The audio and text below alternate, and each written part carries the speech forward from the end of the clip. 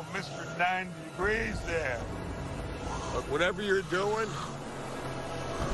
you must not really want to do it. Because if you did, you wouldn't have left me sitting here with a bag full of guns. Found something else in there, too.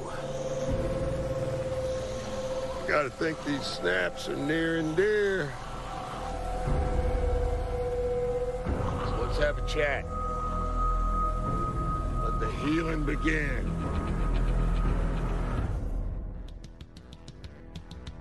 Welcome to Fear Me. Fear Me.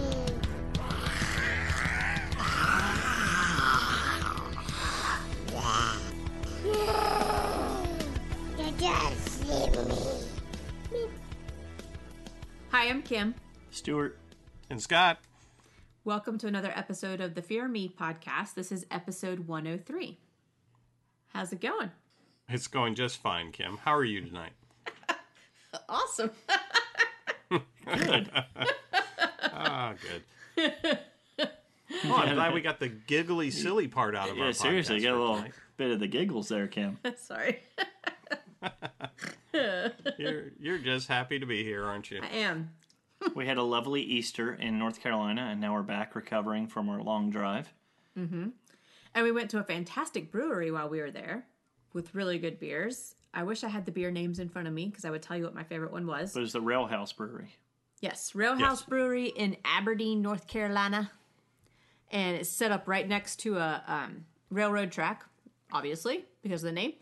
And great people, really nice atmosphere. Free cookies. They were setting up a band when we were there. Yeah, they were free cookies, though. Free cookies were awesome. Yeah, they came around and gave us free cookies or brownies. That was sweet. Yeah. Nice touch. So we got a flight. We each got a flight of different beers. And we had like one different one. And it was really good. I liked most of them. Mm-hmm. Yeah, we did. I did too. And I think each one of us kind of had a different one that we liked the best. So, but they were great. That was fun. Yeah. So what are you drinking tonight? I like that place. I am drinking from down your neck of the woods. Stuart gave me this. This is a Sweetwater beer done in conjunction with Relix Magazine and Kyle Hollinsworth, the musician. It's Relics, isn't it? Relics. Excuse me. Right. Not Relix. Excuse me. Relics. And evidently he's really big into the craft brew scene also. Yeah. Does his own brewing and so forth. And he also sponsors a lot of, evidently, beer festivals and things.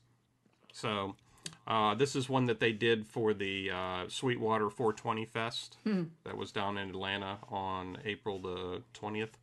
And it's an IPA, and it's really good. It's very tasty. I mean, you really taste the grapefruit in this one.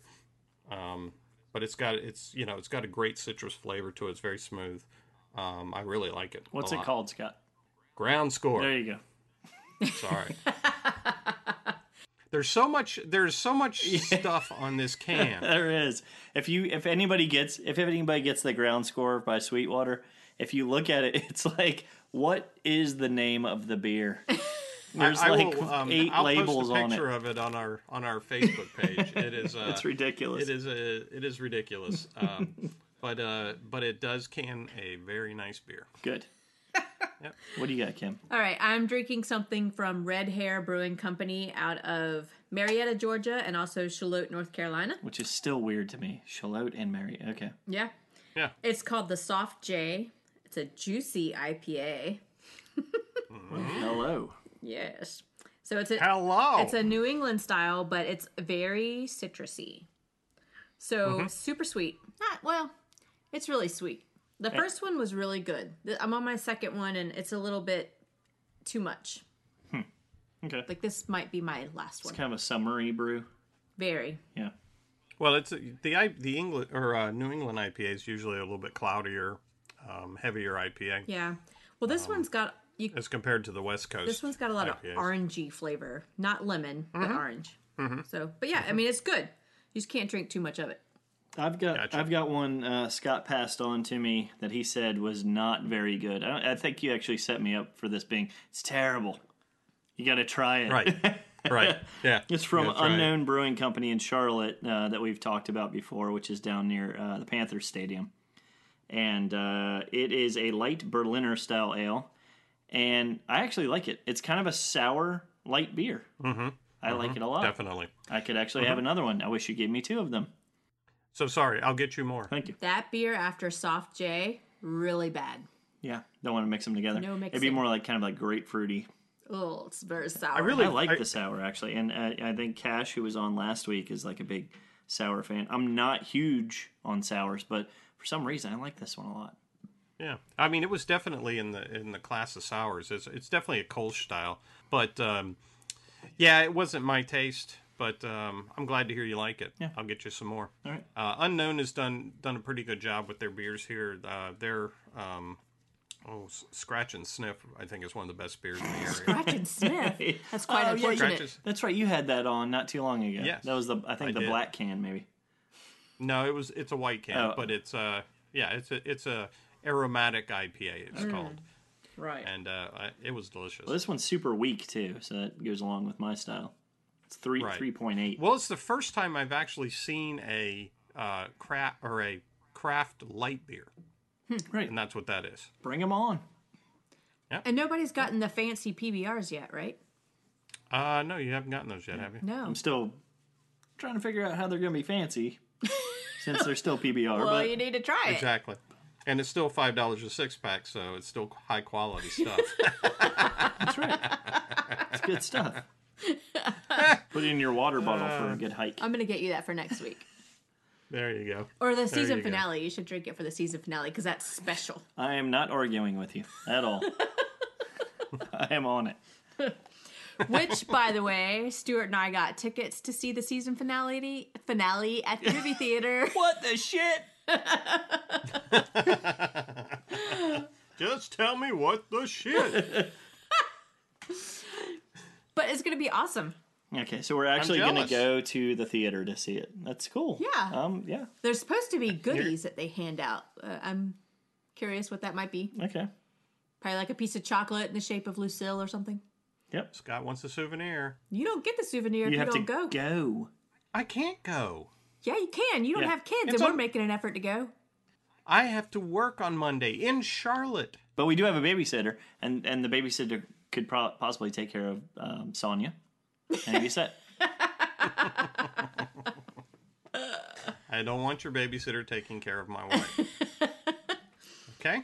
It's going to be a ton of fun. Let's just be clear. Let's just be clear on that. Yeah, no, that sounds like a lot of fun. I'm glad you guys are getting to do that. Yeah.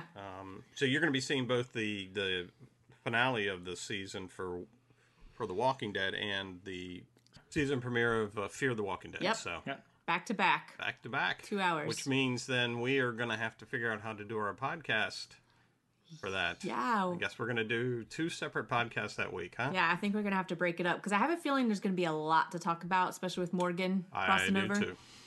Yep. So it might behoove us So to there break it wouldn't up. just be like overlap of conversation at that point then? We don't know. I don't think anybody's going to want to listen to a 4-hour podcast. No. So It'll I think bore we will everybody. break it up into a couple. No one wants to be recording a 4-hour We'd have to have a podcast. lot of beer. Yes. And it then we could would get be really incoherent. entertaining towards the end. Yes, Yeah. it will be for Kim. Or it would just kind of drone off into nothingness, so like us passing out. And then The last half hour, there's nothing. yeah, no one will Silence, radio save silence. anything. Like You hear some gentle snoring in the background. nothing gentle about my snoring, buddy. or kids coming up and going, Mom, Dad, are you awake? Can we have breakfast?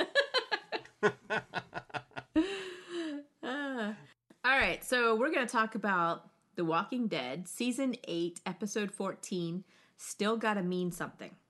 What did you guys think of this episode? I actually did like this. Watching it the second time, I think I liked it a little bit more. I think the Morgan head game stuff was kind of throwing me because it was almost too deep. Like there was so much kind of going on. I was confused at what the storyline was going on with him. And I mean, I understand that he's kind of in a confused state. as to like, you know, everybody's like, oh, whoa, Morgan, and everybody's kind of trying to bring him back to a reality of like how important he is to the group. But I was really confused at what the hell was going on with him in some of the dialogue as well. And I don't know if I was just missing some of it when he was talking about it. Like, for example, when he's chasing the escapees, like I was confused at why isn't he just going after Henry? I mean, you know, as it led on through the episode, okay, he doesn't want to find the negative side of what happened to Henry, but at the same time, like I was really wondering what kept drawing him on to find these other guys. Well, he had already said that, you know, he thought Henry was dead already. Yeah. And so he wasn't going looking for them. He just wanted to go and kill these other guys. Yeah, it was just, some of it just seemed a little confusing to me, so that kind of took away from the episode. But all in all, the episode was great. I loved the helicopter, some of these mysteries that are showing up, the helicopter as well as the hitchhiker at the end that gets in Negan's car. So I thought, you know, it wasn't probably as good as the last few episodes for me, but it was pretty good. Okay. Kim, what did you think of it? I liked it. There were some parts of it that were disappointing to me. Not from a writing standpoint, but just from the, like, I'm disappointed that the characters would have made those decisions type of standpoint. Namely, Rick and Morgan, obviously. I don't like what happened to the Saviors. Now, on the flip side of that, I actually like what it did to the storyline. It just hurts my soul that somebody would make that sort of decision to kill everybody, even when they've said that they would go with you and help you out and all that stuff. It just, that's just a horrible thing to even have to encounter. But I like what it did to the storyline because now Rick is forced, because of what one of the Saviors said, he is forced to go and read that letter from Carl and I guess really come to the conclusion that, yeah, he needs to start listening to his son. That there is life. Or we don't know. We don't know. Well, I mean, we don't know what the conclusion he drew from it.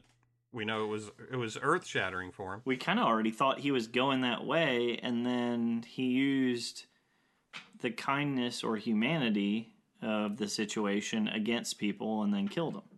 Mm-hmm. So it was like you thought that he had already kind of gotten the point of what Carl was saying, and then it's almost like he used it as a disadvantage. Oh, he used it in the opposite way. Yeah, he used it as a disadvantage to the people that really don't know him. So. I'm just saying that it forced him to go and read the letter. Right. Like it forced him to come to grips with what had just happened and to listen to what his son has to say to him. It doesn't mean he's going to follow what he says, but he's at least taking that chance. Oh. But then also, I really love all the symbolism that happened in this episode. It aired on Easter. There were a lot of things that dealt with a child returning, losing your child, coming to grips with what reality is. So I like the way they tied all that into the Easter holiday. And I'm not a very religious person, but I felt like they took it into consideration when they were writing this episode. And I like all the mysteries that were presented with Jadis. The Jadis Negan storyline was awesome. I loved it. And I loved that walker, the 90-degree walker.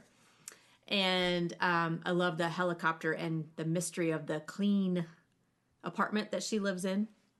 So lots of good things to explore in the next episode. Her modern container. Yeah. Or contemporary modern, right.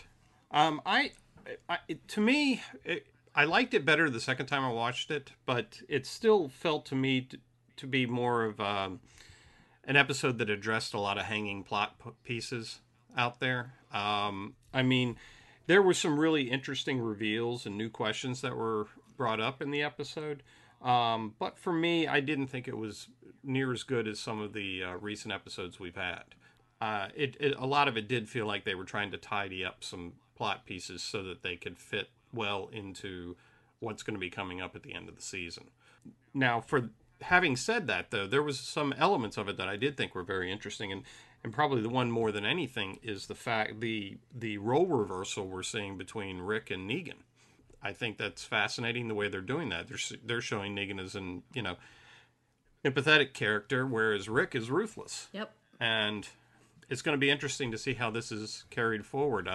We've seen Rick be kind of ruthless before, and we've kind of accepted him back every time. But he may be going a little bit too far this time, because you can't just gun down, people that you were 2 seconds ago telling them you were going to save them, get them out of Yeah, there. it's one thing about destroying or going in and sneaking in and killing the outpost people. It's another thing when you hold out the olive branch and then turn on them. Yeah. Especially when in the scene the guy shoots a couple walkers that are getting ready to take out Rick, and then the next thing you see is him stabbing the guy in the throat, or maybe it was Morgan stabbing him with the in hatchet. the throat. Yeah. No, it was Rick. And, that's right. He did have the hatchet. And it was the very guy that had just shot the walker that was about to bite him. So, I don't know. Rick's redemption may be a little bit harder this time. There were definitely some what the shit moments. Yeah, it was when he ended up a lot of what the shit moments. When he ended up killing that savior, my heart just dropped. It was like the death of Rick's soul. You gonna be okay? Mm-hmm. I'm gonna be okay. Okay. But it makes me very sad. I won't cry, I promise. Poor Kimmy. Oh, you will. You will cry. I might. Before the night is over. She's gonna do Rick's soul searching for him. Oh, if I were there, I'd be yelling at him. What the fuck do you think you're doing? Very ladylike. So we open with the Jadis flashback, which I thought was very interesting, simply because, one, how did she have time to set up that little scenario, the death scenario? And two, she didn't just lay herself out like any normal person would lay themselves out as if they had gotten killed. Like, she had her hips cocked up in the air and her face all laid out. That was a really good death, whatever you want to call it. It was like a real death pose. I mean, if you get killed like that, you just flop down. It's not like you're trying to break your landing or anything. She did pretty good. I have a question as to how she got out of that. If she's up in Simon's face when they start shooting everybody, and somehow she gets away. Yeah. Yeah. We've seen our characters in this show do that all the time. Like we said last week with the guys in the pickup truck who went rolling through the gate, were the three that survived, where all these other guys were getting killed. And then she's laying on the ground. The guy comes and spits on her, but she's obviously going to turn into a walker, which Kim pointed out. They left them all to turn into walkers because they all end up being burger meat. Yeah, Stuart was asking why he didn't shoot her in the head. Yeah. That was because, right? And that's why we got to see all those walkers with Rick when he came back to that outpost. She got lucky, though, for that reason. My other little qualm with that scene is that afterwards, when she gets up and starts taking off her dirty clothes and reveals the long flowing white gown. Sorry, but ladies do not wear long white flowing gowns under their pants. That's true. No, I know. I thought of that too. So, but there was a lot of symbolism there. Yes, total. I agree, but not realistic. No, but I tell you what, there's a lot of mystery going on there. Yeah, what the hell is going on there? What is this outpost? She's obviously got some kind of connection with whatever this military group is, or whatever who owns that helicopter. And how did she know? Like, there was obviously some sort of agreement about when this helicopter was coming, and she had to wave the flare in the air. She had her timer. Yeah, and she had her timer going on. Mm-hmm. Was that the first time the helicopter has flown over? Is there a certain day and time? No, I don't think it's the first time. My guess is it was arranged. I don't know if you noticed, but when they show her room, which again, that part also is an incredible mystery. Yeah. Does everybody else live that way? Right. Well, that leads me. I'm purely speculating, of course, but it leads me to think that they were stationed there for some reason. Mm-hmm. But they also mention on several occasions that there's a helipad there. Mm-hmm. Yep. So that helicopter has come and gone from there before. That's not the first time that thing has shown up there. My guess is that she, through the walkie-talkie that's in her room, she's probably arranged something with them. Yep. Oh, I missed the walkie-talkie. As they're doing like the slow scenes, as she's getting ready, whatever she's doing inside the container that she's in. You see like the roller bag like show up, and so she's getting ready to leave. Right. She's packing up to leave. Right. And it leads me to think she was being recalled or something. Yeah. But for some reason, they had them set up there. Now, I cannot, for the life of me, understand why they would purposely set these people up in a junkyard acting like they're something out of a Mad Max movie. What was the... I mean, if you're going to go for a cover, that is a weird cover. Yeah. So I don't know. I mean, we'll find out. Hopefully sooner rather than later. I don't want to be lingering into next year to find out what the hell the helicopter was going on about. Oh, me too. It could be. Oh, it could be. I have a feeling that the other people were probably not living as posh as she was. Maybe a little bit. I mean, she's obviously the ringleader. She knows a lot about the outpost, about the helicopter and all that stuff. And, you know, we've seen the helicopter for sure at the beginning of the season. Rick saw it. So we know the helicopter's been around before. And my guess is they've been coming back and forth from that junkyard. Maybe they even check on them periodically. And if there's no flare, they just move on and keep going on their business. And if there is a flare, they stop. Or they bring them supplies. Right. We've never seen them out hunting, or we've never seen any food or anything. So, and obviously they're living in these containers. Well, they had a whole box of applesauce. Like, how often do you find a whole box? Because most of the grocery stores have already been pilfered, right? That was something that might have been delivered by a helicopter from a military base. Right. Kim, I'm kind of on the other side. I think that probably they were all living like that. Mm-hmm. And that it's some kind of an installation. Yeah. That even, you know, it's built within the containers, but I think it's probably something more permanent than just having a bunch of containers there. Mm-hmm. And again, we'll just have to wait and see, but to me it has a feeling of they're affiliated with this other group, whether it's the military or what, that they're part of that. Yeah.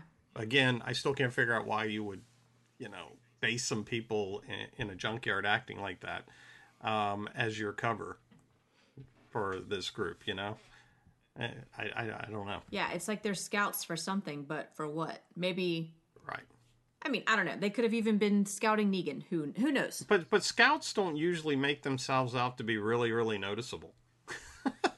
And these people couldn't have been more noticeable. Yeah, it wasn't like they were telling people to go away. They were making deals with people to do stuff. Right. So it's, you know, if they were really trying to... Speaking in their weird language. Yeah, if they were trying to hide or keep people away, then they would probably not be making deals with them. That might be also why they would not pick a side.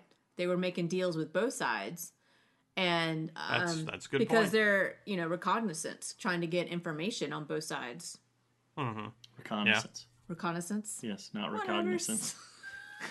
Yeah, but for people that were supposed to be just kind of, you know, I'm not saying supposed to be. I shouldn't say that. We don't know that. We don't know what they're supposed to be there for. But if they are supposed to be there just as, you know, a outpost or watching things, they've made some pretty risky deals. Yeah, they have. Where they've actually gotten themselves involved in some shooting battles. Yes. So that also doesn't strike me as very conducive to being able to survive like that. So she brings Negan back there. Is she bringing him back there to torture him, or is she bringing them back there to take him somewhere? It looked like she was trying to kill him with the 90-degree guy. She did a really poor job. She really did. Securing that. That was a little unbelievable to me that she would be that flippant about leaving all that stuff right there. You know, just... Well, the whole thing was rather silly. I mean, in all honesty, don't get me wrong. The outcome of that whole confrontation with Negan and her was fantastic. Mm-hmm. But it was there were so many absurdities in the scenes that it was crazy. I mean, if you're going to kill the guy, what's with all this tying up walkers on a bedpost and stuff like that? You know, I mean, it's just all quite silly, and it doesn't seem like it. You know, you're left thinking, well, was she really going to kill him or not? Yeah. But But if she wasn't going to kill him, what was her expectations? What was she thinking she was going to get out of it? Right. She didn't produce anything from it. Well, I mean, I guess the assumption is that it was some sort of way of slowly killing him with the walker that's tied to the cart. Right. because he killed everybody else. But at the same time, she's like on she's on a deadline to get picked up by these other people right at this thing happening. It's Right. like, all right, gotta Don't waste time. yeah, you gotta be a little bit more careful with your Yeah, stuff at that point. and she's checking her watch. She's checking her watch the whole time, and she doesn't go into motion like she's going to put this thing into effect until she's seen a certain time on her watch. Well, maybe Right. it's because she's like, I'm in a hurry to get the hell out of here. I better go get this No, this she cart wasn't in a hurry. zombie She to wasn't kill in a him hurry really at quick. all. Remember, they show her she's sitting on her suitcase looking at her watch. Yeah. You I know, don't know. It was and weird. she wasn't in a hurry at all. It was like she was gonna do this stuff to Negan at the time when the helicopter gets there or something. I don't know. It was the whole scene was just odd. Well, It and was- if she it was really odd. wanted him dead, when she took that the swing with the bat with Lucille, and she stopped like inches from his face, Which was a great scene. It was a That good scene. totally great scene because I thought for sure she was going to actually do it. Mm-hmm. If she really wanted him dead, she would have followed through with that. I think Mm-hmm. the walker, because what they said on The Talking Dead is that arm can fold down, so It was he on would hinges. be eating Negan that way slowly, and it Yeah. would be a slow death. So I think Yeah, but he would die in her nonetheless way that would because have he'd been bitten. that would have been a torturous death for him because her entire group was just murdered outright. And I think that was her payback for him. However, I don't buy that he got that torch and the pictures out of her bag that quickly. that was she all was quick. not behind. And a gun. Yeah. Oh, And a that's right. gun. The gun. She was not behind that pile of trash that long. If And he got, would have to unzip the bag. if he got all that and shit out pilfer it that out. quickly, why the hell didn't he get off that cart? Yes. Well, it looks like I the second time I watched it, I did look. It looked like he knocked over the suitcase and it broke open. But that was a pretty nice suitcase. Broke That was- open. It was a How does that ceramic even happen? suitcase. Yeah, yeah. I don't buy that. I don't buy it at all. So No, I I think don't it was either. I poorly don't either. executed. I like the message that we got out of the entire scene, but I think they could have done it a lot better. Well, even Negan questions her on whether she wants to kill him. Yeah, Because even he's like, why would you leave me here next to this bag of guns right. if you want to kill me? You know, I mean, I don't know. Maybe we'll learn later on what the deal was there, but that was just a completely weird setup that didn't make any sense And you know, in the end. I don't know if this was even what the writers were going for, but I don't really care what was in those pictures. Like, I don't care. Oh. I am more concerned about like who the helicopter is and what her story is with that than these pictures that Well, he was supposedly trying to burn. I think we're supposed to assume that those are all the people that she lost, or at least her past. I think that's what they were. Right, Yep. exactly. Well, yeah. They were trying to, he was trying to I don't equate think we need to know what that was on. Negan's Lucille to the pictures is where that was the Correlation. yeah. So that was their motivation. Which for the that. story was good. Another humanizing thing for Negan. Negan was Right. I mean, really the good. conversation and how he got out of being in trouble and all was fascinating. I mean, and it really did make him a much more human character. Now, did you believe that she should have let him go at that point? I was think like, at don't that let him point, go. She just kind of given up. I know, but I don't think she. how can you trust Negan? It's Negan. I don't think she Can't. trusts Negan. I don't think she gave a damn at that point. She hardly even looked at him when he talked to her. And did you notice when she did talk to him, she sounded like her old self again. Mm-hmm. She Yeah. had, that cadence back. Oh, really? Yeah. You crazy? Yeah, she wasn't. She. I think when she missed the helicopter, and things didn't work out with Negan, it seemed to me she just gave up. Yeah, I did not catch that. It did seem more like she was just like she was depressed. She was Very, done. She's very. like, just get out of here, whatever. Yeah. And he was like, that offer will still stand when I come back. And I See you wonder, later. again, I wonder how truthful he will be to his word. I'm inclined to believe he would be very truthful to his word. Still gotta mean something. It does gotta mean something. Well, obviously, swearing on your sack means a whole lot more than swearing on your good word Yes. in this world. Yes.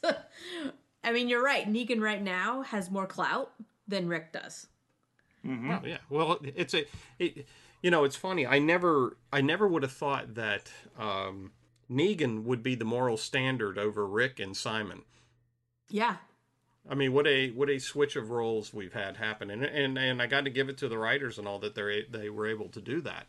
But yeah, and right now Negan is the high road for the morals, where the other two guys are bloodthirsty killers.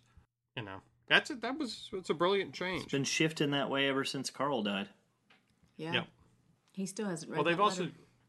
yeah. Well, he was reading it at the end of the episode. Not Negan. No, Negan's letter. Oh, Negan hasn't. Well, Yeah. right. He hadn't shared that with him, but he told him the gist of it. And there was a series of other ones that hadn't been shared either, right? Yeah, There was we like a don't whole know who they're pile for. of like, poor Carl. He went through all this work right as he was dying, and then like his stuff doesn't even get passed out. I promise if you ever do that, I'll make sure those letters get to the people that need them. Like, what a jerk. If my son died, I'm sure as hell going to read the letter. Yeah, well, exactly. Or at least, I mean, I can understand Negan not getting his, but like, what if there was one for Tara Yeah. or whoever, Daryl? Daryl. And not like, Oh, there was one for Enid. I don't know if she ever got right? hers. Oh, Good point. that's a big one. So then we see Tara and Daryl at the hilltop. And first, we see that the hilltop's surrounded by walkers, by the way, if you noticed that. Jerry seemed to enjoy that part. He is so cute. I love his smile. Because they brought Cobbler. Walker Cobbler. Tara is totally convinced that Dwight means no harm. Yeah, because she is not sick after being hit by the arrow that he shot. And Daryl's not buying it. Well, he just doesn't give a damn. I don't think he cares. I think Daryl's going to come around. Maybe. He's slowly giving up on trying to argue with her about it because she's pretty much said, "Well, I'm out." You know, if you, like she said, like she leaves the conversation. You know, if you kill him, it's on you. Yeah. It's for you. yeah. It's not for me. You know, I've forgiven him. Because they were kind of teaming up early on. Like when they went out with Exactly. Dwight early on, and she was... Which was really weird because you remember, it seemed like Daryl was giving him more of a free ride at that time. Exactly. That's what I'm saying. Like, Yeah. they've totally turned it. And Yeah. I was more convinced that Daryl thought he was okay than Tara was. Yeah, which, but I don't think he ever did. I mean, he definitely gave hints at the fact that, like, it's not his time yet. Like, you know... And even Dwight was saying that. He's like, I understand what's going to happen to me after this is all done, but, you know, I'll keep doing what I got to do, and then you do what you need to do when you're done with me. Mm-hmm. So I mean, he I understood that. have to admit, I haven't really bought into why Tara has all of a sudden done a About face. 180 on this. Yeah, because I mean, Dwight still killed her girlfriend and brutally and did other things against their community, and all of a sudden Tara just did this complete about face because she saw him do a couple things exactly. that could be construed as saving her.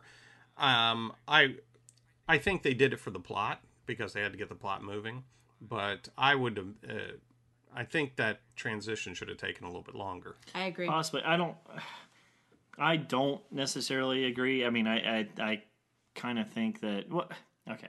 For the storyline and over the timeline, yeah, it seems a little weird, but I was tired of her hanging on everything being about killing Dwight. I mean, it was just getting... yeah. I was I getting agree kind of with you on annoying. that, sure.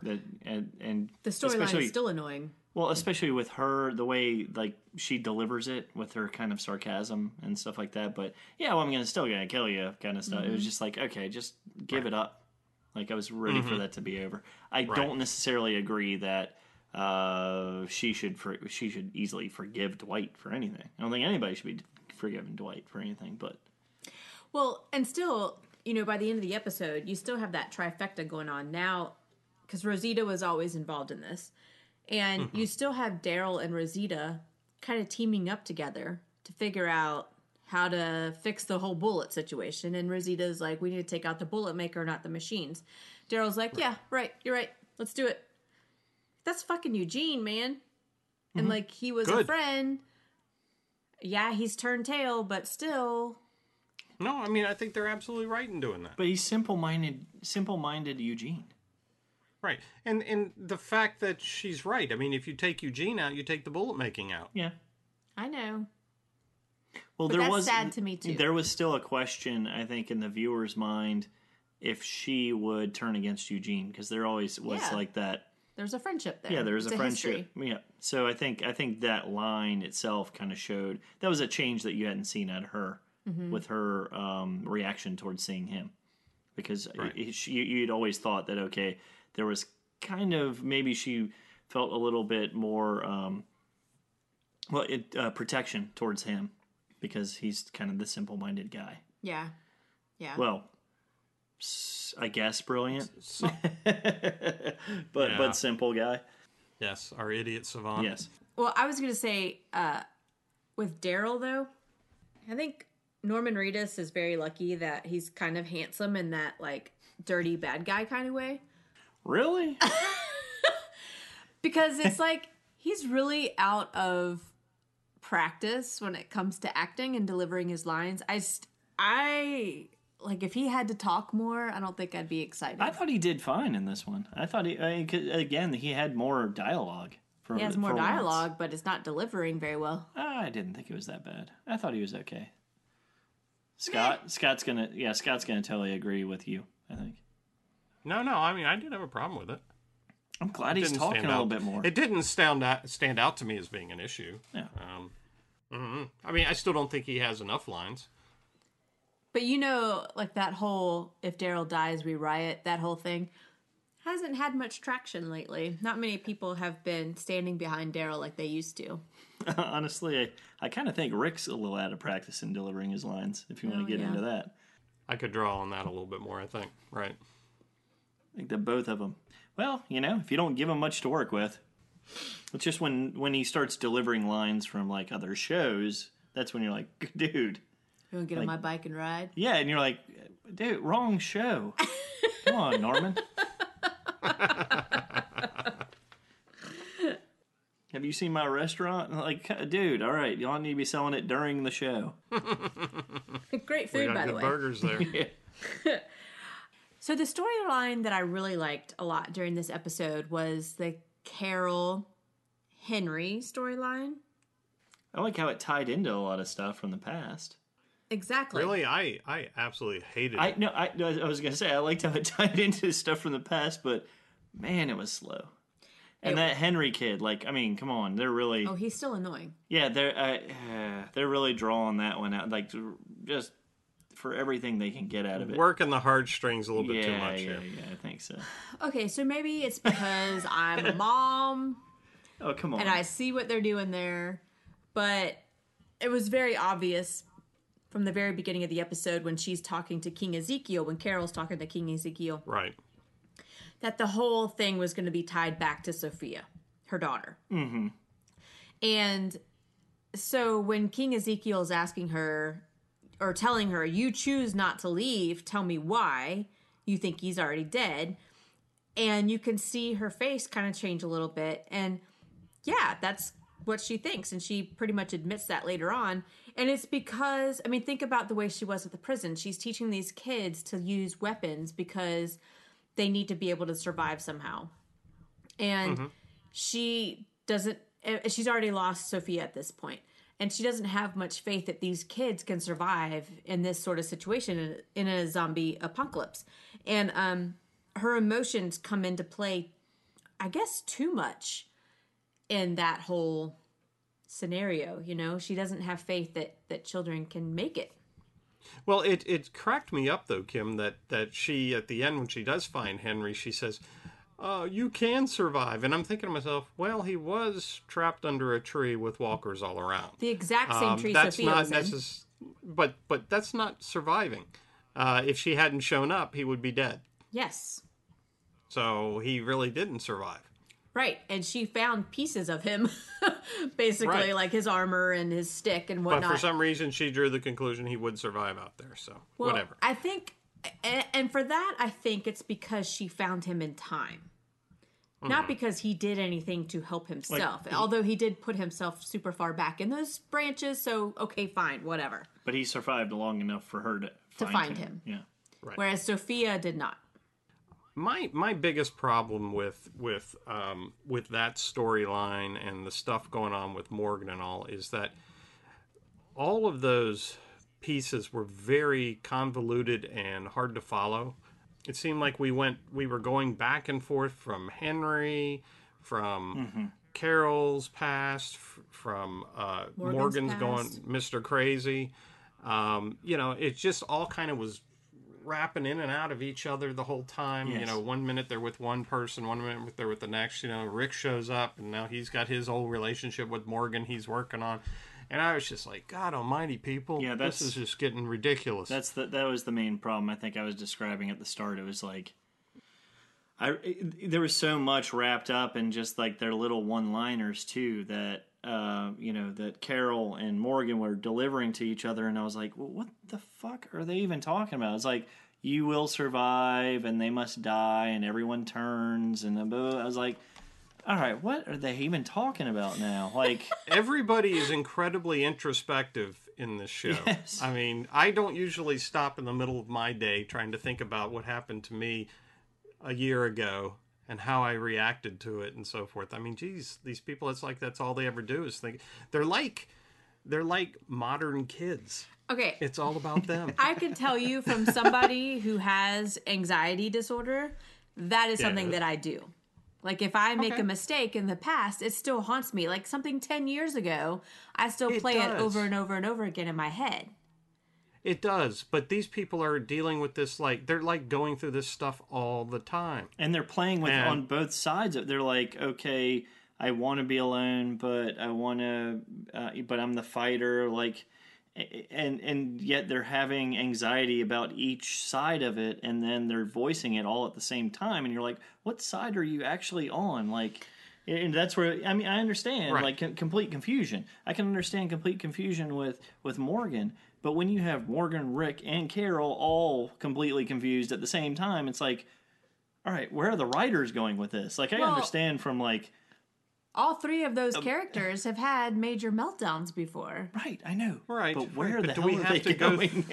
Do we have to go through another round of them rediscovering themselves? I mean, Yeah. good Lord, this goes on all the time with these characters. So you don't find it think interesting to their it's too confused right now, and I hope that some of it's gonna there's gonna be some clarity that happens in the next episode, which probably will, but it will probably happen at the end of the season when this whole Morgan transitions thing. I have a feeling a lot of this stuff is all being brought about because they're pushing Morgan off to another series. Well, I agree with you on that. So, but that's what's confusing the whole storyline. To me, it felt like this episode was racing to try to tie up a bunch of plot twists. Yes. So that they feed into the final storyline. But I've said it before. I'm not a fan of Crazy Rick, and I'm not a fan of Crazy Morgan. And my God, Crazy Morgan was on full display in this episode, and I could have taken half of it. Well, when he shows up and on Rick, and he is like crazed eyes in the forest, and I was like, he wasn't even really looking at Rick, and Rick's like, "Hey, it's me," and I was like, "You know me, yeah, you know me," and I was like, I don't even know if Morgan's looking at him right now. I don't know if he's actually pissed at him right now. Like, he's like, I'm not right. Like, yeah, you're not fucking right. Like, neither of you guys is right now. But don't you think that the whole Henry storyline wrapped up that craziness with Carol? She went on her deep rampage. Not really. And I do. She got closure for Sophia, I feel But like. she's gone back and forth on this garbage forever. Yeah, but she didn't need to. She didn't even need to have closure right now. Okay, let me ask you this. If you did who not gives a know... damn about Carol at this point? Like, having closure with Sophia. That was like, what, season 2? But still... Like, why is that coming up now? Like... As a mom... If my the only thing that happened died... here, the only thing that happened here is that Carol wants to be back in the community instead of being on her own, and that's what she's talking about. And that's, well, okay, so let me ask you this: if you really what all that happened. If you did not know that Morgan was going to leave the show and go to a different show, would you feel the exact same way? Yes. About this storyline? It's confusing. It was really confusing. I would. What I would feel is that I'd be feeling, oh God, I thought we left Crazy Morgan behind. I don't want to go back through this thing. Especially, and the same with what I'm saying with Rick. Rick starting to lose his mind and all. God, if he starts seeing Lori again, I may be done. I even heard a story on the news today that what's his face, Dwayne might be making a comeback to the show because Dwayne. Who? Dwayne, Morgan's child, Morgan's his kid. son. He's dead. Because in the comic book, a little bit of a spoiler, so if you don't want to hear this, don't listen. In the comic book, I'll just say Earmuffs. a certain character Earmuffs. finds their child again after thinking they were dead. Not Rick and, what's his face? Carl. A different person. And so that storyline might in turn come over to this show and be Morgan and Dwayne. Well, that'll have to be on a different show. That's Because exactly Morgan's right. going to be on a different show. That's exactly right. But nonetheless, your question to me, though, was if I didn't know that Morgan was leaving the show, would I be reacting this way? And hell yeah. I'm not looking forward to seeing Crazy Morgan. I don't care for Crazy Morgan. I like the Morgan that is part of the community, kind of being in the background, kind of be the soul of the community and so forth, the conscience. Crazy Morgan talking to himself and trying to clear everything. But I'm done with that. Is it not reasonable to think that in a situation like they find themselves, that there would not be one or two people who are like, I don't know reality from fiction, and I'm going off the deep end. I need to figure out my mind right now. Totally. I think most of them would be dead. But he doesn't die. Yeah, he doesn't die. He doesn't die. He doesn't I already die. told everybody Nobody that. dies. Nobody dies. They all turn. Well, I personally like the Morgan storyline. He's still one of my favorite characters on the show, no matter what. No, that's fine. I enjoy the Morgan storyline. I'm just saying that the way it was presented, like Scott says, it's a little rushed. It's a little compressed for all the things that are kind of going up and down, up and down. And it's not just him. There's a few characters that are kind of going through similar things. And I was trying to figure out what the hell are the writers trying to tell us right now, because there just seemed to be too many balls in the air as far as what was going on. And yeah, they were trying to clarify a lot of stuff now, but at the end I was still like, what the hell does that mean? Like when he goes and sees Henry at the end, I mean, I can sort of understand what they're trying to say, but when he says, I killed the guy, and Henry's like, sorry, and he starts freaking out.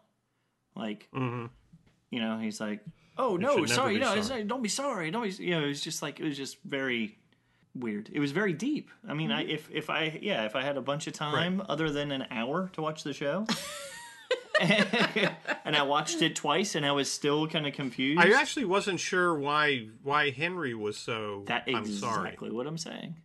Where did that come from? I kind of feel like they switched roles there too, where Henry was like, I'm sorry you had to kill somebody for me. But why? But I didn't understand why Morgan felt that he needed to tell Henry that when that situation had already been taken care of and Henry was okay with it. But why is that kid so confident in Henry saying didn't know that when situation had happened? he just came back from almost dying? Like, why would he even care? I mean... He did know that situation had happened because Morgan told him that he had already killed the guy who killed his brother.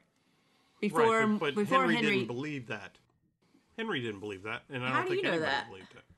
Because he went after the guys in the pen. Remember, he wanted to find out who shot his brother. He didn't believe that Morgan killed the guy, and he went after to go chase the guys. Well, that's and true. that the point where he's going to go chase these guys, I guess we're supposed to understand that him getting stuck under the roots was like his own epiphany that this whatever 12-year-old kid, this 12-year-old kid realizes you shouldn't do that, and you should because I guess you should cherish life. Yes, he had the epiphany because he Carol came and saved him and told him all about how. Kids don't have epiphanies like that. I'm sorry, folks. I was just hoping there was a field of flowers right there, and Carol would be like, "Just look over there."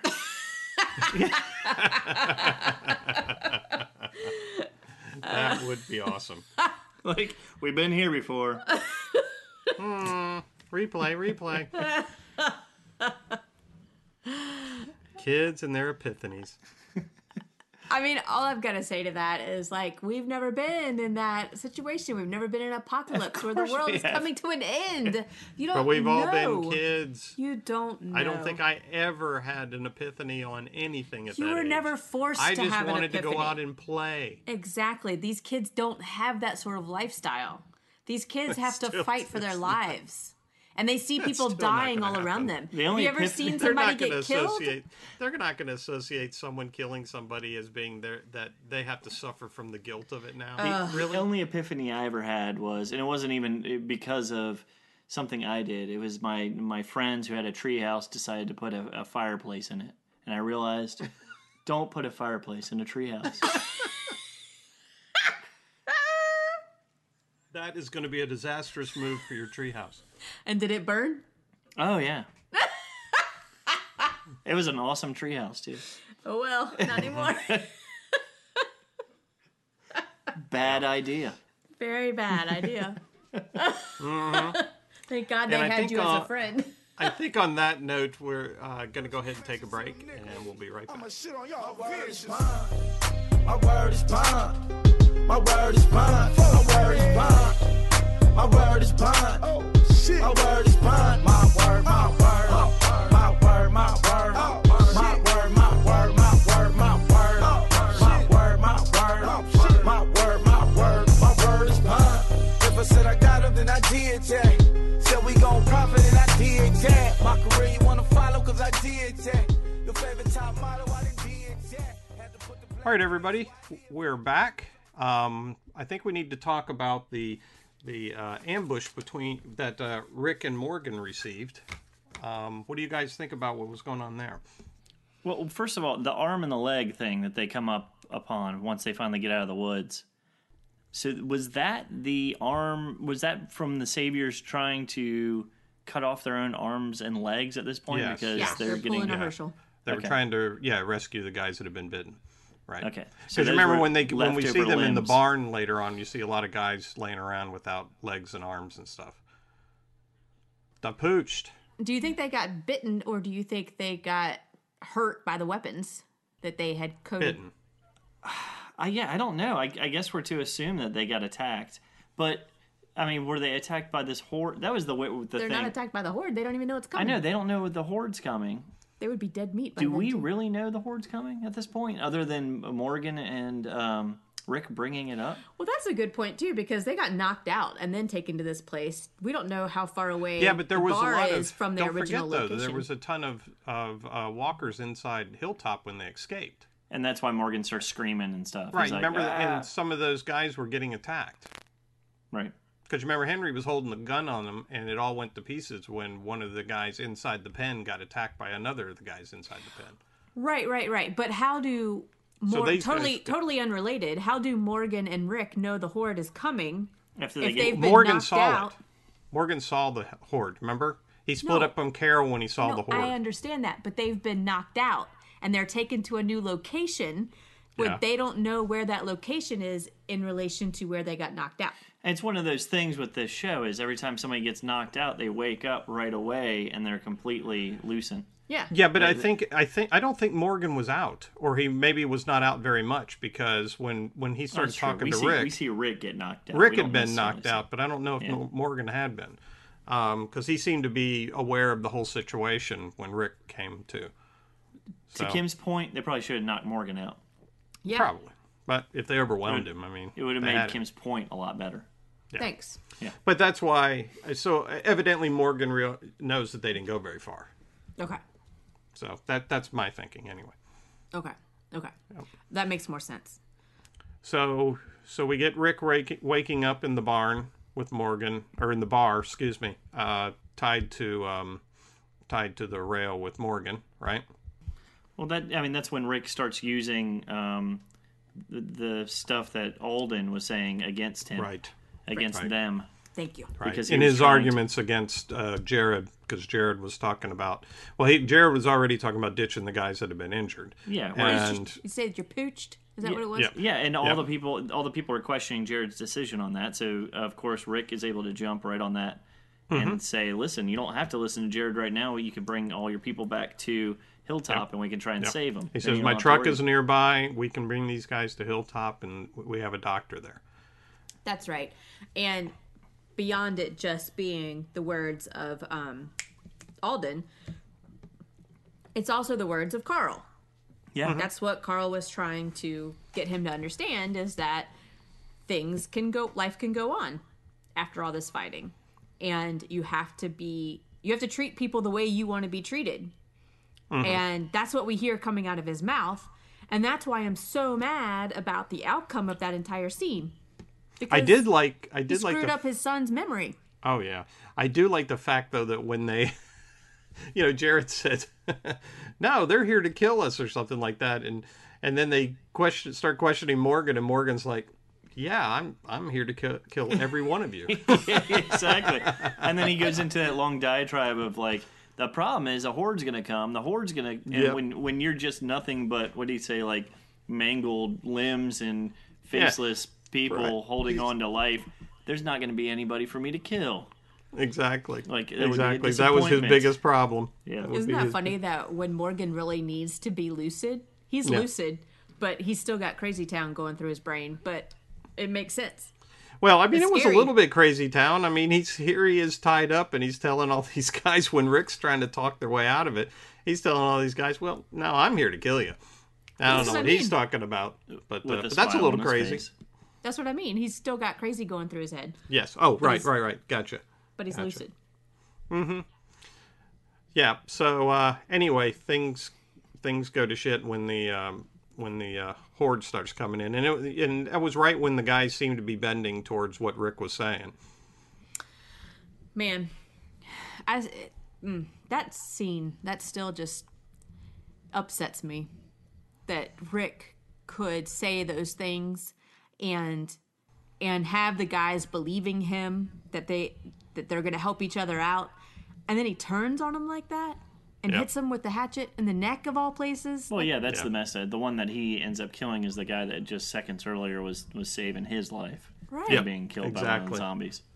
Yep. So, it was totally gruesome. Wrong. Totally wrong. I mean, back to your point, Scott, of him switching roles with Negan. Yeah. I mean, he's this was evil. He's using humanity against them. He's using their own, I guess, weakness of actually having faith in someone, having faith that someone's word actually means something. Well, yeah, as we said, obviously. Your sack carries more clout than your word. Yes. In the apocalypse. When Jared runs off and Morgan goes after him.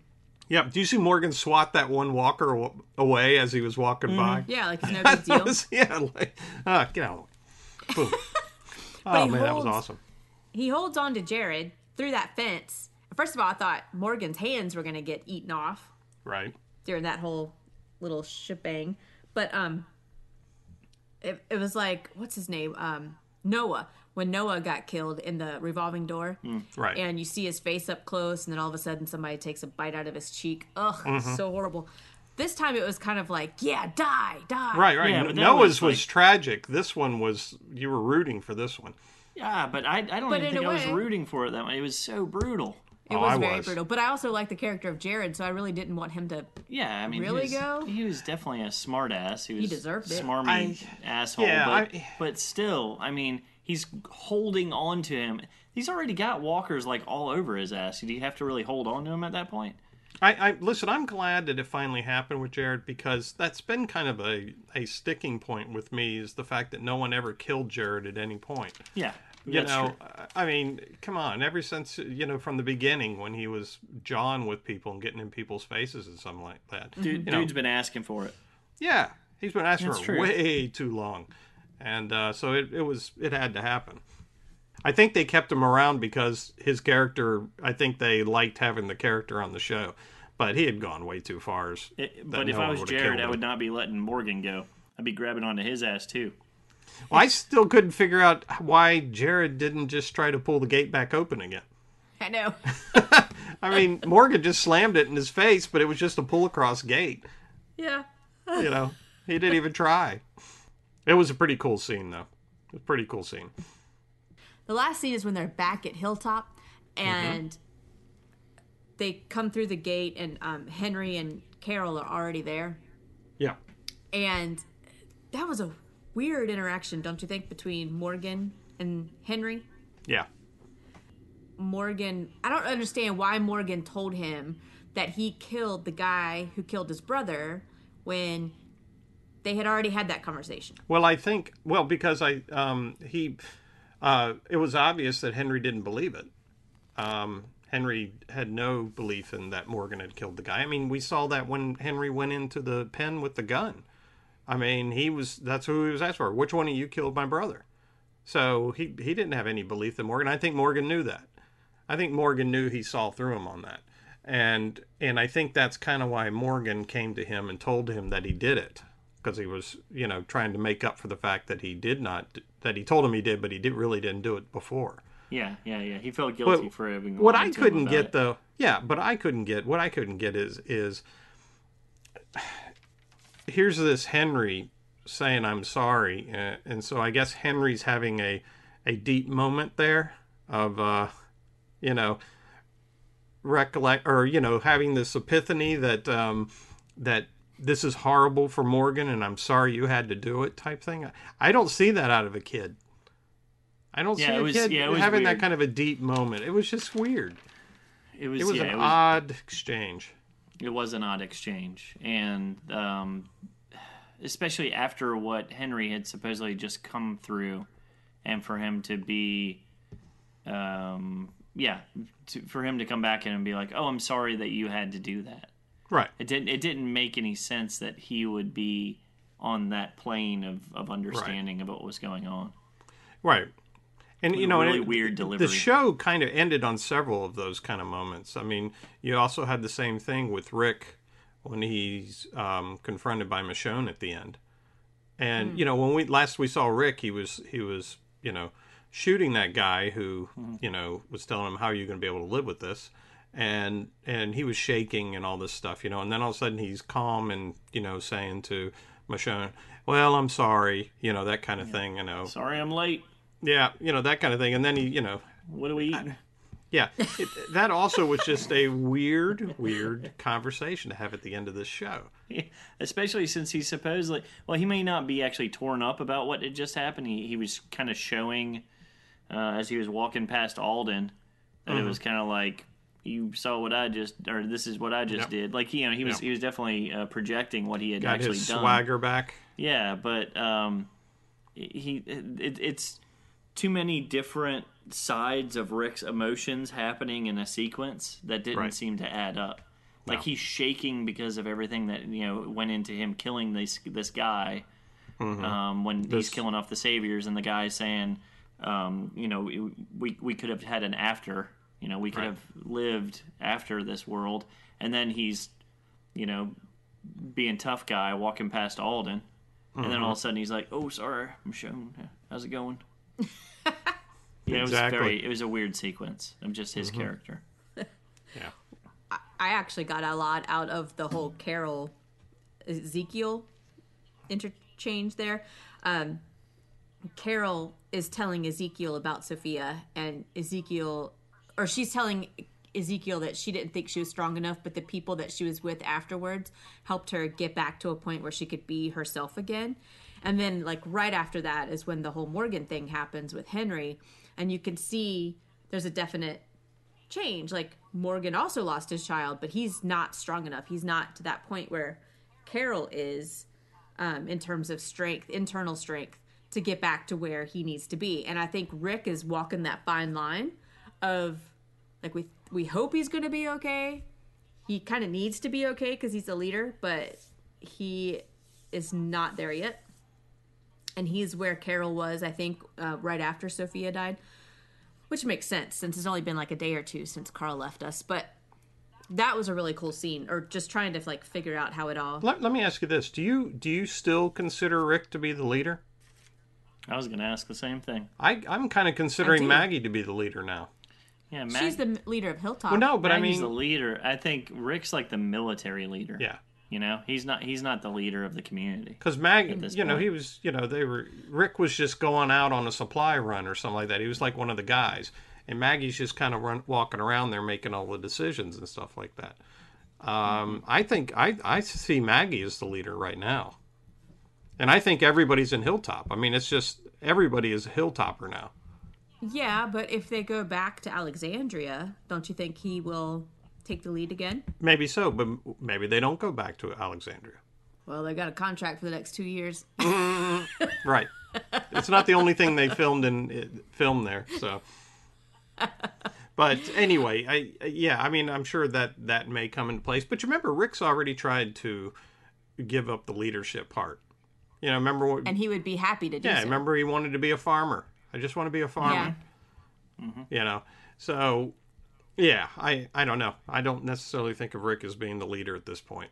Rick, I mean, Rick is showing more that without the battle, without the fight, he's almost a little lost as a character. There's really almost no purpose for what he's supposed to be. He could be a farmer, sure, but that's completely divorced from what his character is now.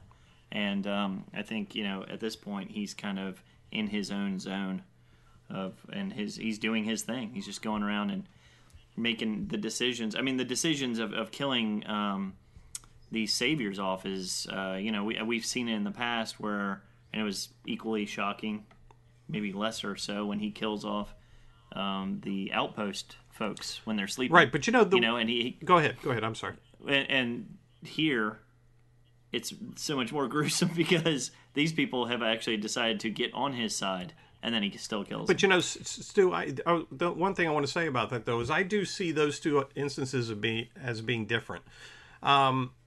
That's what I just said. Well, no, what I mean by that is, the ones when they killed them at the outpost or whatever, that was a strategic attack. What Rick did with these guys seemed more like Rick going rogue. This was like the governor killing all of his people when they were at the roadside. Right. Do you remember that? Mm-hmm. Yeah.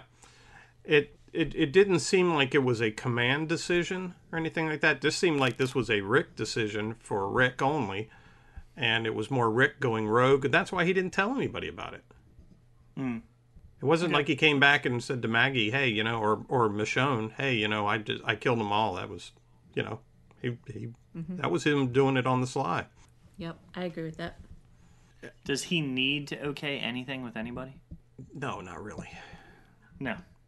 That's why I'm saying he's still kind of a leader. But he wasn't looking at it as a leadership decision. I don't think it's a leader thing. I think it's he thinks his decisions are the way to go.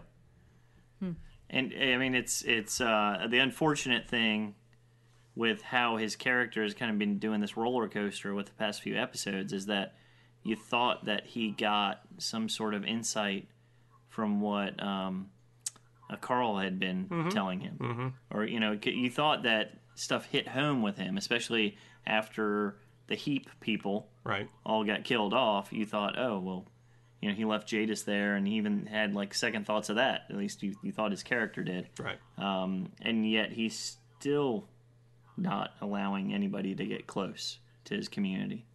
He can't trust them. He can't trust anybody he brings back. He thinks it's a lost cause. Because the second you trust them, there's a chance they're going to turn on him and his community. Even though most of those people around him are people that had to change at some point, or had to earn his trust at some point. Right. They had to earn Negan's trust at some point, so they've obviously proven themselves in some way that they were trustworthy in some way. Yeah. So, but he's not willing to see that. No. So, I guess we've covered what we need to on the show, so why don't we go to our favorite segment, Hit or Miss? Kim, would you like to bring us in on a hit? Of course. Okay, so my hit is, just to reiterate, is the undertones of love and losing a child and then finding that child or having that child return, or even just coming to grips with not having your child with you anymore, but in your heart. And it all ties with Easter, which was when the episode was aired. So I just really loved how, whether it was intentional or not, that the writers tied in that storyline to the actual holiday that it was being aired on. And they were resurrecting a bunch of people in Morgan's mind. Yes. Okay. Stuart? My hit was definitely the helicopter. Because the helicopter added a whole new layer to the story. And where are these people coming from? They obviously had this, like we talked about before, they obviously had this planned meeting time with Jadis, and so how does all this stuff happening? So yeah, I'm excited to see where that's gonna go. Not sure how soon we're actually going to see anything to deal with that. But Right. and also it again kind of verifying from what we saw at the very beginning of the series when Rick saw the helicopter land. Right. So we never saw the helicopter again. Right. Yeah. So Until in Fear the Walking Dead, we saw a crashed helicopter. yeah, but I don't think that was the same one. No, I don't think so. No, but I think you're right. My hit was, I still think it's rather brilliant the way the writers have been able to switch Rick and Negan's roles. I mean, you know, they really have been able to do a flip on the morality side, and you know, it is funny when you're able to look at Negan as being the moral high ground compared to Rick and Simon. I mean, it's just, you know, they've done a brilliant job of being able to bring that around without it looking odd. I mean, it's been a very smooth transition the way they've done it, and they've done it in a very convincing way. I mean, here you are, you find yourself rooting for Negan in a lot of respects, and you were not for Rick over that. No, not at all. Especially after this episode. No, Rick needed a spanking. Bad Rick. With Lucille. Exactly. Now you guys are conjuring up all kinds of weird scenarios. Can you picture it? Anyway, speaking of misses, Kim, you want to bring a miss in there, please? Yes, my miss is the consistent inconsistencies of the episode. Or, you know, you could even say of the season. Because now, are we to believe, since Rick and Morgan are covered in walker goo after the bar fight, that are they going to get sick now? Because you know that they probably have some cuts somewhere on their body after what they just went through. So are we to believe that they are going to get sick, or do we go with the old way? Like, I don't even know what to think anymore. They're not going to get sick. No. Not at all. Just saying. Yep. And then... No, I get your point exactly. It doesn't make sense. Yeah, it's hard to say anymore. Right. And then also with the inconsistencies that I've already described with the whole Jadis and Negan scenario. Yeah, you're talking about the particulars of the scene. The oddities of setting him up next to a bag full of guns. Yeah, and all that stuff. All right. Yeah. Right. Yeah. Yep. So, I agree. It is. I mean, that's a good point. I mean, that brings into question every time anybody gets hit with anything. Right. Hit by a rock. Did it have walker goo on it? Mm-hmm. So, I mean, you know, what... Because we were even questioning with Tara, when she got shot by the arrow, does that mean she's going to get sick and turn into a walker now? Which proved to be the opposite. You have to wait till next week. Yes. God forbid. For everybody that gets hit with anything. God forbid anybody tries to cover themselves in walker blood again. Because I will call bullshit and be pissed. Yeah, especially if they lick it. Yeah, and if Nick does it on Fear, Start chewing on it. it's not going to fly. Little intestine. Beef jerky. Caught between your cheek and gum. All right. Well, with your consistent inconsistencies, my spin-off miss is Jadis' handling of Negan the captive. Right. Because it was just, to me, unbelievable that she would be so, I don't know, ignorant as to leave him with all that stuff. Yeah. Right. Although, back to what we had talked about before, this being a possible compound or something, she's been kind of playing this leader role the entire time. Maybe she's not really good in this world. Maybe they've just been handed everything the entire time. Yeah, I mean, that's a good point. You know, the other thing too, the recklessness with the way she handled Negan. There's a part of me though that thinks that maybe that was intentional, because Negan even points out to her, you know, you don't really want to kill me. You wouldn't have set me down here next to a bag of guns. You know, and one of psychologically she is not wanting to kill Negan.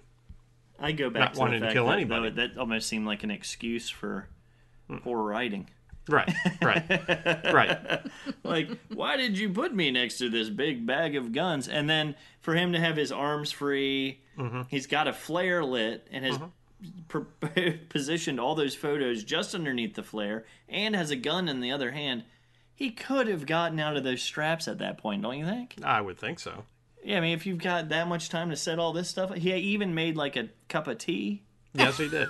Yes, he was on a lounge chair instead of a cart now. He's like, That was come the other enjoy me. I have crumpets. I love some crumpets. But he had like T-Rex arms. Have a sandwich. Oh, did you remember? I don't know if we pointed this out earlier or not. When Jared was like, "Come on, guys, let's just go. Leave the pooched guys." Yeah. He's like, "I want a sandwich." Yeah, right. Yeah. I know. I love it. I want a sandwich. These guys are all about the sandwich. So am I. They make good pickles. So am I. I guess they do. Yeah. But it's like, gotta have a sandwich. Gotta have a sandwich. Well, my A Subway sandwich. yes. Oh, for And then, Jared? yeah. Yeah, that's not good. that Sorry. was really bad. Fail. What? That was perfect. Well, that guy deserves Perfect being positioning. eaten by walkers anyway. So I guess maybe Yes, he it is does. They should switch. okay, so my miss He went comes to back Jared. to the whole intertwined dialogue and so forth that was going on between Carol and Morgan and Rick and Henry, and it was just so convoluted. And it was I don't mind a complicated plot line. I can follow a complicated plot line. That was just disjointed as hell. And it was like everybody, every time they started talking to somebody, they were having to justify themselves again. And, you know, and it just got really old really fast. And I think Agreed. that's part of what made me not like this episode. Is it's just the dialogue was not very well done. And they could have done better with that. Yeah, there were too many people having too many epiphanies all at once. Yes. And you're like, what? And they were like epiphanies bouncing off of other epiphanies. Exactly. You're like, exactly. Oh, well, you're right. They're trying We to shouldn't out kill epiphany people. each other. Yeah, it's like, I got a better one. Hey. we shouldn't kill people. You're right, Morgan. Well, that's not what I meant. They all turn. And Rick's like, over there, well, yes, we should kill them all. Yeah. Kill them all. And you're like, what the hell is going on? Like, And Morgan's people. like, I've got an epiphany. I'm not right. Exactly. We're all not right. Oh, Woo. And then God. that's when they like have a high five. Yes, and then the high episode's five, over. epiphany. Like the Okay. Wonder Twins. Yeah, that was my pet peeve with the thing. Let me ask you this though. Since we're coming to the end of our discussion about this, we're coming into the Fear series coming up again. So Fear is supposed to be catching up now, or we're guessing Fear is catching up with the Walking Dead's timeline, right? Right. So, and with Morgan switching over there, you would think that even though they said it would never happen, that there may be an interchange of the characters. You know, that they may meet up at some point or something. You mean Fear coming over to Walking Dead? Yeah, or vice Or versa. the other way around. Well, there is speculation that he could come back to The Walking Dead at some point. Mm-hmm. We don't know how many episodes he's supposed to be on Fear. And if he did that, he could bring some people with him. They're going to see how much each one has weighted viewership. Yeah, And then they're just going to push the characters Right. towards that one. that could. Or be they true. may do another. Switcheroo. Well, they may do another double feature night where they have the end of the series, end of the year with The Walking Dead be the same episode as when the beginning of Fear or something like that. Where they have a crossover episodes. I don't know. Yeah. But it leads me to think that that they may not live up to that promise about those two worlds never coming together. Yeah. So Well, we'll see. I think they've already said that they're breaking that promise Right, with the Morgan. since Morgan's going over. Yeah. Yeah. Then Nick's going to come over and they'll have like the bullet maker and the pill popper. Oh yeah. And then those will be the two clashing heads. A bullet making pharmacy. Nice. Yeah. He might shoot pills. Yeah. Nick and No, just Nick. yeah. Okay. That could be interesting. That's great. Okay, well, we do have some listener comments. Yeah, we do. David Renegade Trek said, so glad that Punk was torn apart by walkers. Yes. Ryan the Lion at Hercules Handy on Twitter said, thought it was awesome. Jared got an epic death. And he Nice. did. He really did. For being such an asshole, he did earn a good death, and he got one. Yep. Yep. It's a memorable one. Definitely. All right. David Valentine said, Rick is a villain. Another reason why this show keeps losing viewers. Looking forward to Fear. Well, David's not happy. Yeah. It's a rather pointed statement, and he may not be far off. It's surprising, though. I mean, when Fear of the Walking Dead was coming out, and obviously we jumped on it, we're excited about it coming out. Did you ever think it would have as much Impact? Impact. It No. would have the legs that it does now. No. I mean, it almost seems like people are looking forward to it a lot more than they are The Walking Dead at this moment. I think we hoped it would, but the way the first 2 seasons went, we were like, nope, that's never going to happen. Yeah. They did turn it around. But they've switched roles. Yeah. Because at that point, that's when Walking Dead was like going gangbusters. Yeah. The only thing is I still have a feeling that this Fear of the Walking Dead's almost feeling a little bit like a reboot, and I don't know if the show needed a reboot. So we'll just have to see. I mean, they've added a lot of new characters, and they're going to be changing the time aspect of it, where they are and so forth. So we may be getting to the middle of the Fear season and be going, oh, this is crap. Why did they mess this up? That I kind don't of think thing. so. I don't They're either, not. but it's always possible. You're wrong. Okay. Wrong.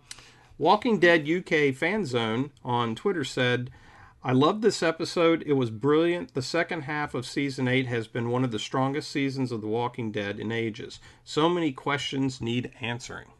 Yeah. Yeah, and it's about time. And I agree. that I they turned agree. it I mean, around. in general, I have enjoyed this season a lot. I'm not as excited about it as I've been in past years. But I think I'm excited last now. season turned me off a lot. Well, it turned everybody off. The past season and a half, were bad. And I think they needed this boost to get them going again. Mm-hmm. And I'm excited. I'm excited to see what the heck the helicopter's about and what Jadis' story is and all other kinds of things. Like the Oceanside thing was like a huge letdown. I always thought that was going to be something, and it's really never been anything. Maybe it'll turn into something. But I mean, it was just Even then, it's not going to turn though out to be that big a deal. the trash people, the heaps, as they're calling them now. Like I thought that was going to be something, and it was like, meh. I feel like the woman they met, what's her name? Georgie, and the helicopter, and even the stuff where Negan's picking up the hitchhiker. And that's gonna be a small thing, but like Georgie and the helicopter thing. You mean are gonna Laura? Probably be Negan picks up Laura? Right. maybe. Those are going to be big things, I think, that happen. I don't think they're going to be like, 1 or 2 episode things that don't really have any real effect on the No, but I storyline. think they won't be addressed until next season, would be my guess. Whatever, Scott. Well, I'm just saying, they got to leave them something for next season to be interested in. On Twitter, Carrie, at Carol W, said, incredible on so many levels. So many. So many levels. We Heart TWD wrote in with a lot, but we're just going to read a little bit. They said, so many callbacks in the episode and parallels going on. Just so many underlying meanings, which I love. First episode that Negan was really humanized for me. I actually trusted him. Jadis so much we still don't know about her. Rick and Morgan team up. Such a great episode. Yep. I think, they're hitting on the smart points there. Fan Mom on Twitter said, Lenny James was brilliant and heartbreaking yet again. And of course, Melissa McBride was amazing as well. So glad Henry's story ended up better than Sophia's.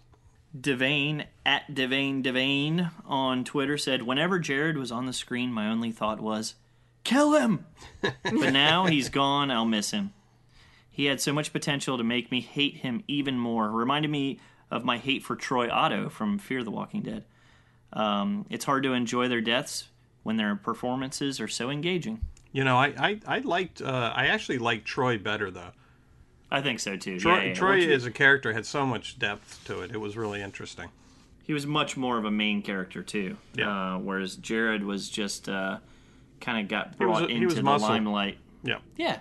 But, I mean, I think he was made more important by him killing off Henry's brother. Right. I mean, that was the whole reason why he became important to the storyline. Yep. All right, Mark Lavarnway said, bullshit. Did I miss something? How did Negan get a flare and a pistol? And the helicopter returns? Almost. Morgan, get over yourself already. I love you, dude, but do you really think there's a heaven with all this shit going down? You're already in hell, so embrace it, like cold-blooded killer Rick. Don't hold back, Mark. Don't hold back anymore. Steaming pile of bullshit. That's right. Misty Rain off Twitter said, "Who the hell was in the helicopter?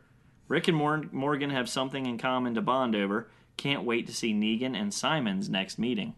Right. Oh. Nice. Yeah. So you think it's Laura in the car with Negan? Absolutely. And she's going to tell him everything that Dwight did. Absolutely. And then we're also going to have that interaction between Simon. Which the next episode they showed Dwight getting caught off guard with the whistling and Negan standing on the steps. Right. No, it's definitely Laura. I mean, you could just see it on his face. He knew her. So, yeah, I think it's definitely going to be Laura. And, yeah, that's going to put our boy Dwight in some serious doo-doo. And she looked worse than shit took a shit. Mm-hmm. If shit took a shit, it wouldn't look as... if shit took a shit, it would look as shitty as you do. No, something like... whatever. I give up. You just can't do it as well. No. If shit were shit, it would look shittier than you right now. Peck a pickle piper peck. Go ahead. Woo, boy. Did you have something to share, Kim? I do. Speaking of spin-off shows like Fear the Walking Dead. Yeah. Greg Nicotero was recently interviewed. Oh, that Nicotero. Okay. Not I Alan? don't know. Alan, yeah. I don't know how much news this really is, Nicotero. but he hinted that there could be another spin-off in the works, which I'm like, really? Another Because I don't know if we spin-off need in the another works? one. Wow. AMC's really going to cash that cow as much as possible, aren't they? They're trying. Yeah. But this one, he's hoping, I don't know where this is going, but he's hoping that it's going to be set in a colder climate and possibly in another country. Mm-hmm. And this was really interesting. He said the one thing that the comic does great is when they introduce the cold weather and the winter. I had even written some webisodes that took place with a frozen zombie herd, which would be awesome. Is it called Winter is on its way? Winter is here. Is it in Sweden? We've got walkers in Sweden. I'm thinking it should probably be in Alaska, even though I know that's not a different country, but it could cross over into Canada. Let's just say Canada. Okay, Canada. Fine. But then you have people that are speaking English, and I don't think they're going to get a whole lot of run being a Walking Dead show coming from Siberia. I don't think we'd be too interested in that one. yeah. So I would But imagine frozen it's going to be zombies. Canada. Not to mention there's not many people that live there. So it'd be really boring. Well, there's not even that many people who live in that area of Canada either. Did you see a zombie? Yeah, a couple weeks back. Saw one. I put him down. But I mean, seriously, if the zombies are frozen, you just go over there and chop their heads off. Like, what's Well, it might where's be harder the to scare in it that? might be harder to get through this than we've got these moldy, humid butter zombies. So these at least might be a little bit tougher. Butter zombies. Butter zombie. I like that. That's a good description, Sturt. I like butter that. zombies? The butter zombies, yeah. Yeah, it's way too easy to kill these So guys. any of these swampy, gross guys, we got to call them butter zombies. I like it. Yes. But I think you could get away from these guys. Because even when they're not frozen, they're still going to be stiff, right? Yes. It's cold. Yeah, but so are the people. I guess so. And they're wearing bulky clothes. That is another show that is already doing that. Game of Thrones. We don't need ice zombies. Yeah, but those are like superhuman zombies. Yeah. Okay, well, I'm just saying nonetheless, it's the not a new visual's idea. still the same, is what he's saying. Well, I think biting through that thick layer of clothing would be difficult too. I mean, it would be cool to see zombies walking around in North Face jackets and stuff like Parkas. that. Yeah. It's like, man, they spent a lot on that. That Eating must have sled been. dogs. I'd like to see some zombie skiers. Yeah. It'd be a lot better than coming zombies down with from their Miami. expensive ski suits on. That would It's like be zombies with banana hammocks. Ew. That's not something you want to see. Retired zombies. Welcome to Fort Lauderdale. Oh my. Everybody's like, gross, just kill me now. Yeah. This is disgusting. I can't get that out of my eyes. My eyes are ruined. Is that zombie wearing a gold chain? It's like totally 80s. Exactly. All right. Well, next week on The Walking Dead, Season 8, Episode 15, Worth. With the threat of the Savior still looming, Aaron continues searching for allies. Daryl and Rosita take action and confront an old friend. I'd say our boy Eugene's in trouble, huh? He is, but let me talk about Aaron. Please do. Because the trailer for next week showed Aaron in the woods, and he looks pretty hungry. Yeah, he's looking rough. Yeah. Wasn't he right there at Oceanside? Did he not go to Oceanside? Well, he's probably a little nervous about going in and talk to him, so he's just like hanging out at the perimeter. I think he's just kind of scouting it right now. I'm like, holy hell, move the story along. Well, with Aaron? Yeah. With the whole Oceanside thing. Like, yes. Put a little giddy up in your step and let's make it happen. I think I just said like 10 minutes ago, nothing happened with Oceanside, because I'm assuming nothing is going to happen with Oceanside. Somehow, my guess is Aaron's going to convince them to come back, and then they'll make an appearance in the last episode during the big battle. There'll be a whole bunch of them racing out of the woods or something like that to save the day or something. Like Lord of the Rings, big battle. Right. I agree. That's what I think is going to happen, but oh my God. Yeah. Yeah. Make it happen faster. Yeah. Well, I'm also not... I also don't see them as being a very formidable force either.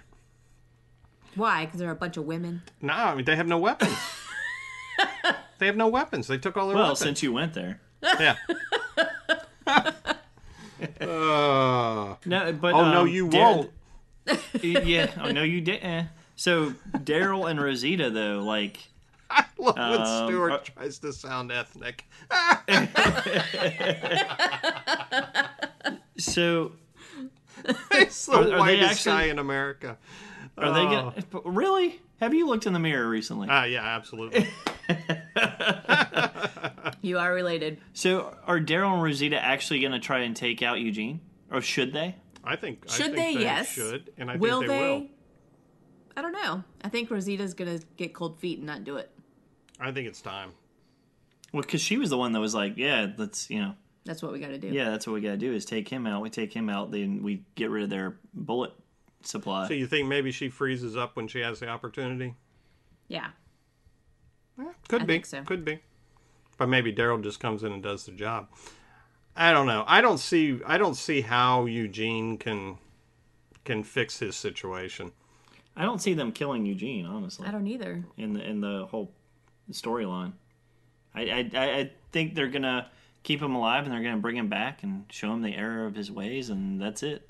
He's gonna be making bullets for them again. I think he'll die eventually, but I think he will eventually get back to Hilltop. He has the excuse of just being the looking out for himself, and he has the entire series. He's had that excuse, and he's been he does. Especially, I take back what I was saying. If Father Gabriel gets back, Oh God, Father Gabriel! I forgot about him. Father Gabriel, he did help Father Gabriel getting out of there and so forth. So Father Gabriel would be a witness to say he was helping, and so would Dwight. Because he helped Dwight somewhat. Maybe he will. I don't know. I'm a lot less interested in what happens with Eugene than most of the characters, to tell you the truth. I am too. Well, if you'd like to tell us what you think about Eugene, you can write to us at fearmepodcast@gmail.com. You can find us on Twitter at fearmepodcast, on Facebook at facebook.com/fearmepodcast, and on the web at fearmepodcast.com. And you can download our episodes from your favorite podcasting site. Thanks for listening. Good night. Good night, everybody. Oh, no, he didn't.